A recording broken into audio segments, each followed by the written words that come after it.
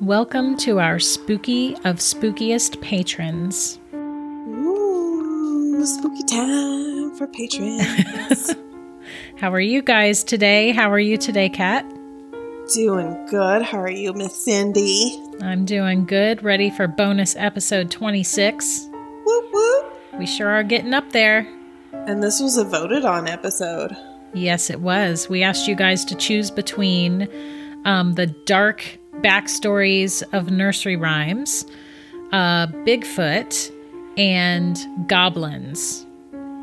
And you guys decided to go the dark nursery rhyme route, which I'm thrilled about because that sounds really cool. I know. I asked my husband. He was like, goblins. I was like, really? No. I mean, I am curious about goblins. Maybe that can be a future episode, but, you know. There we go. For now, it's going to be spooky nursery rhymes. And Kat, I believe you did the research for this one. I did, and Cindy has no idea. She might know a little bit, backstories just, through word of mouth like we all do, but now we're going to get into some details. Yes, I can't wait. All right, so I also have the actual nursery rhyme, the full nursery rhymes that go with each of these. Mm-hmm. So do you want me to... I do. Tell us the nursery rhyme first, and then tell us all the creepiness behind it. All right. Ring around a rosie's, pocket full of posies, a tissue, we all fall down. The king has sent his daughter to fetch a pail of water, a tissue, we all fall down. The robin on the steeple is singing to the people, a tissue, we all fall down. The wedding bells are ringing, the boys and girls are singing, a tissue, we all fall down. I feel like that's even darker now that I know the actual words to it. That's messed up. And there are many, many different variations. So I know a lot of us as kids heard ashes, we all fall down. Yeah. So just keep that in mind, guys. There's a lot of different variations that come around. There's a couple different theories around it too. Of course, with nursery rhymes this old, it's hard to pinpoint exactly who made them up, their origins, what it was talking about, that kind of stuff. So these are just a couple of them. So in 1898, a Dictionary of British Folklore contained the belief that the explanation was a game that was of pagan origin. And based on Sheffield Glossary, a comparison to Jacob Grimm's Dutch mythology, the theory states that it is in reference to pagan myths, and cited a passage which states, "Gifted children of fortune have the power to laugh roses as Freya wept gold." And Freya being of Norse mythology. It claimed the first instance to be indicative of pagans being beings of light. Another suggestion is more literal, that it was making a ring around the roses and bowing with the all fall down as a curtsy. So not actually falling down, but you curtsy in a ring. In 1892, the American writer Eugene Field wrote a poem titled Teeny Weeny that specifically referred to fae folk playing Ring-a-Rosy. And then, according to Games and Songs of American Children, published in 1883, the Rosie was a reference to the French word for rose tree, and the children would dance and stoop to the person in the center. Variations, especially more literal ones, were identified and noted with the literal falling down that would sever the connections to the game rhyme. Again, in 1898, sneezing was then noted to be indicative of many superstitious and supernatural beliefs among different cultures. Wow, so was I completely off base with this one? Because I've always thought that it was about the plague. That is the second instance of it. So that's That's just one of the theories from late 19th century. Gotcha. Now, the Great Plague explanation came from the mid-20th century. Since after the Second World War, the rhyme has often been associated with the Great Plague, which happened in England in 1665, with earlier outbreaks of the bubonic plague. Interpreters of the rhyme before World War II make no mention of this, so that's just something to keep in mind. Before World War II, no one associated Ring Around the Rosie with the plague. By 1951, however, it seems to have become well established as an explanation for the form of the rhyme that had become standard in the United Kingdom. Peter and Iona Opie, the leading authorities on nursery rhymes, remarked, "The invariable sneezing and falling down in modern English versions have given would-be or origin finders the opportunity to say that the rhyme dates back to the Great Plague. A rosy rash, they allege, was a symptom of the plague, and posies of herbs were carried as protection and to ward off the smell of disease. Sneezing or coughing was a final fatal symptom, and the all fall down was exactly what happened." The line "ashes, ashes" in colonial versions of the rhyme is claimed to refer variously to cremation of the bodies, the burning of victims' houses, or blackening of their skin, and the theory has been adapted and applied to other versions of the rhyme. I like to think that later adaptations of Ring Around the Rosie, though, were adapted for the plague. You know, that's what I think, added in too. the ashes, ashes, we all fall down kind of stuff. Yeah. All right. Now, I know this one's your favorite, but I have a whole different backstory than what you might have known. Uh-oh.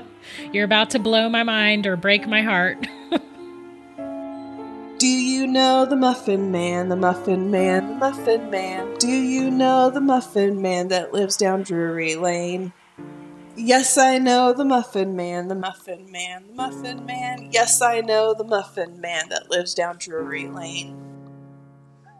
So that's the majority of it. Again, right along with Ring Around the Rosie, there were multiple adaptations, additions, subtractions to it, but that's the premise of it. There's a Muffin Man, he lives down Drury Lane. Do you know him? Yes, I do. I think I know the backstory of this one, but you made it sound like maybe I'm wrong. He was a serial killer. Yes. Okay. Yes. So he came before Jack the Ripper.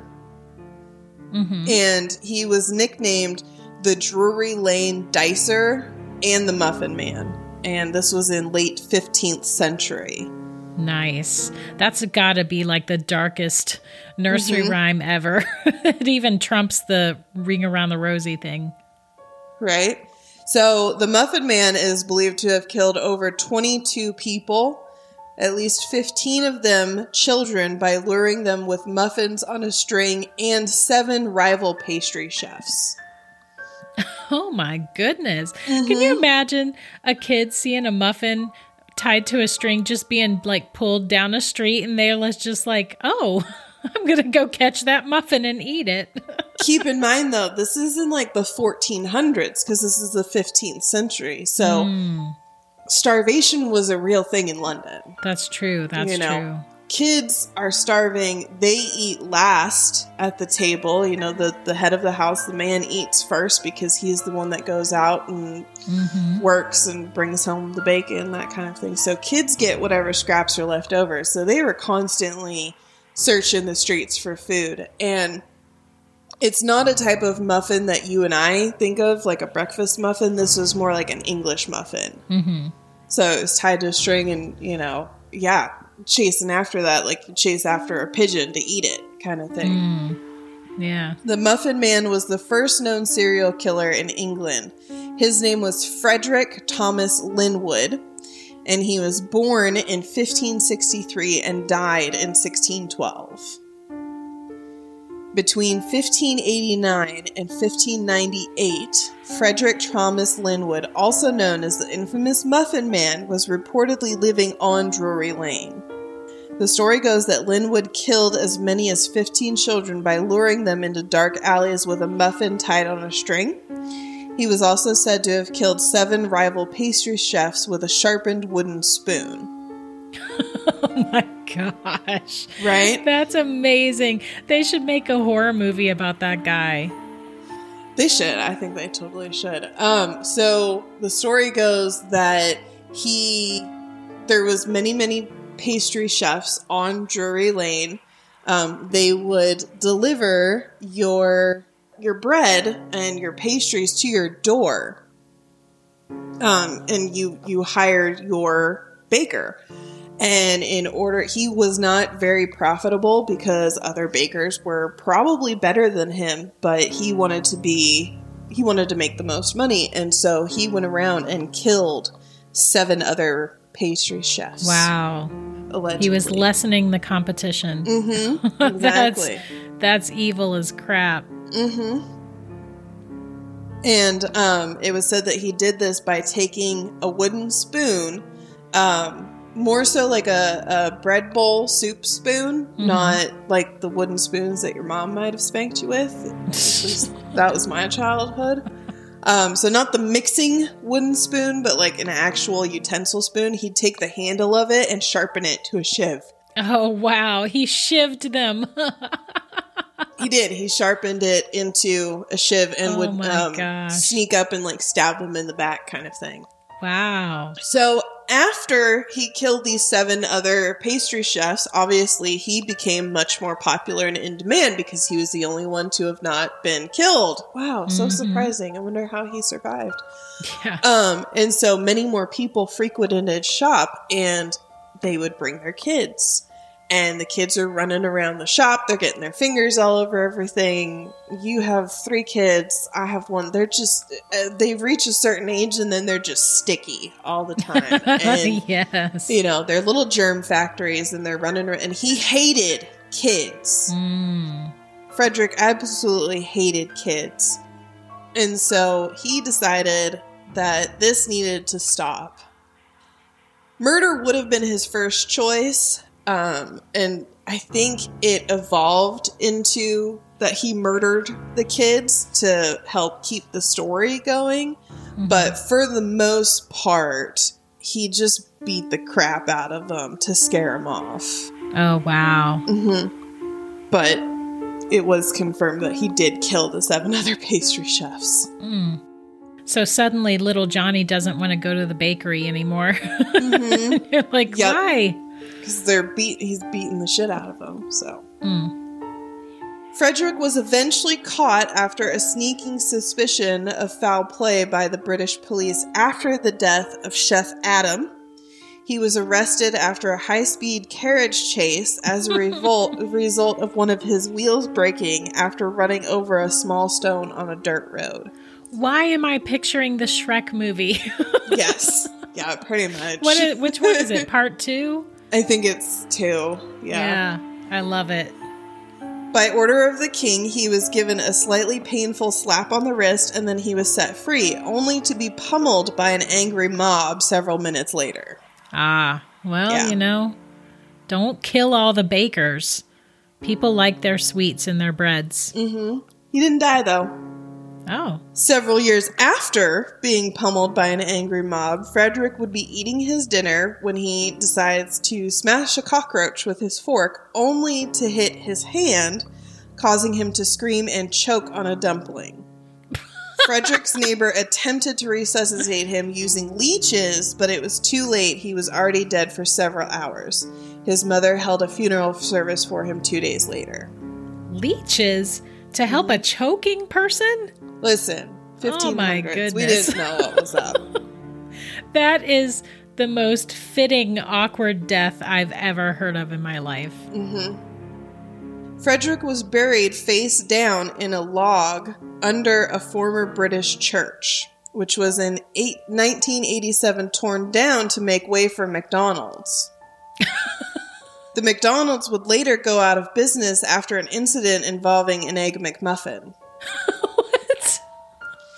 The franchise would be replaced by a department store, which was mysteriously burnt down after the construction of a cookie shop.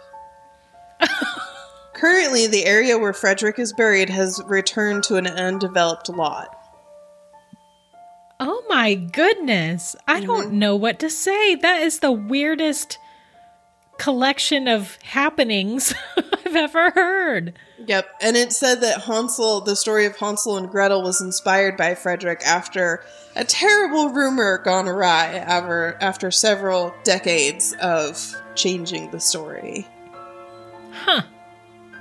That is weird. Fun facts of the Muffin Man. I don't know what to say to that. That's just weird, man. See, you knew some of it. I did. You didn't know all of it. Yeah, that's wow. That's crazy. That's really. I mean, it's cool as heck, but it does make me look at the Shrek movie differently because in the Shrek movie, the Muffin Man is helpful. He makes the big gingerbread man that helps, save the day and all that. Yep. Do you know the Muffin Man? The Muffin Man? The Muffin Man! Yes, I know the Muffin Man. Who lives down Drury Lane? Well, she's married to the Muffin Man. The Muffin Man? The Muffin Man! Yeah, that was the first one, but I loved it too, so. Oh my gosh. I can't. That's amazing. Now, these next two are a little bit shorter, but they still have a pretty good backstory. 3 blind mice, 3 blind mice. See how they run, see how they run. They all ran after the farmer's wife, who cut off their tails with a carving knife. Did you ever see such a thing in your life as 3 blind mice? Okay. I have no idea what the backstory of that one is. Although mice are about as innocent as it gets, this nursery rhyme may have gotten its origins in the conspiracy of 3 Protestant bishops, among many, who aimed to overthrow Queen Bloody Mary's tyranny.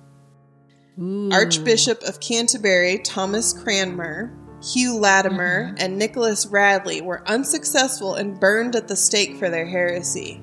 The reference to blindness may be an allusion to their firm adherence to religious convictions. So it said that theoretically 3 blind mice came from 3 Protestant bishops being killed by Bloody Mary. That's why we don't have royalty anymore. Well, we do. They just aren't fully in charge. Right. We don't. England still does. And all these nursery rhymes originated from England or Germany, stuff like that. All right. Do you know Mary, Mary, quite the contrary? Mary, Mary, quite contrary. Look how her garden grows. I can't remember the rest. So it names off some flowers, I think. Sort of. So, of course, there's, just like any of these, there's different variations. Some say Mary, Mary, quite contrary. Some say Mistress Mary, quite contrary. How does your garden grow? With silver bells and cockle shells, and so my garden grows. There's thought to be 2 different relations to this one. The first one being Mary, Queen of Scots.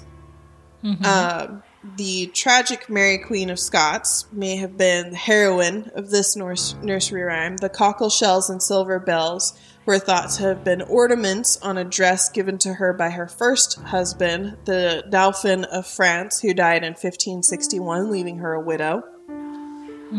The pretty maids all in a row is believed to refer to her ladies in waiting, the famous 4 Marys: Mary Sutton, Mary Fleming, Mary Beaton, and Mary Livingston. These 4 young girls, all of noble and high birth, accompanied Mary Queen of Scots when she traveled to France. They all had Scottish fathers, and 2 of them had French mothers who could be relied upon to be loyal to the Scottish Queen and also to her French mother, Mary de Guise. The other one refers back to Bloody Mary again. So Queen Mary I, referred to as Bloody Mary, was the elder daughter of King Henry VIII. And so she was already destined for bloodshed. Mary was a devout Catholic, and upon ascending the throne following the death of her brother, Edward VI, restored the Catholic faith to England. According to this theory, earned her the description Mary, quite contrary. Bloody Mary was renowned for torturing Protestants, and silver bells was a nickname for thumbscrews. Ew. Cockle shells were believed to be instruments of torture attached to nether regions. Pretty maids in a row was said to represent people lined up to be executed by the Halifax gibbet, the same as the guillotine, which was nicknamed a maiden.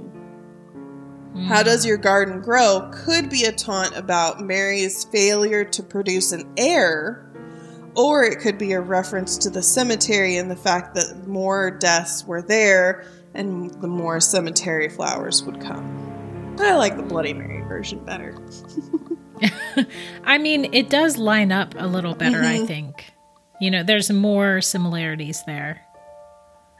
Bloody Mary, that reminds me of being a kid and one of my cousins tricking me into turning around in a circle 3 times and saying Bloody Mary in front of a mirror in my nanny's and grandpa's haunted house. Good times. And I was a kid and I'd never heard of it before. So I did it.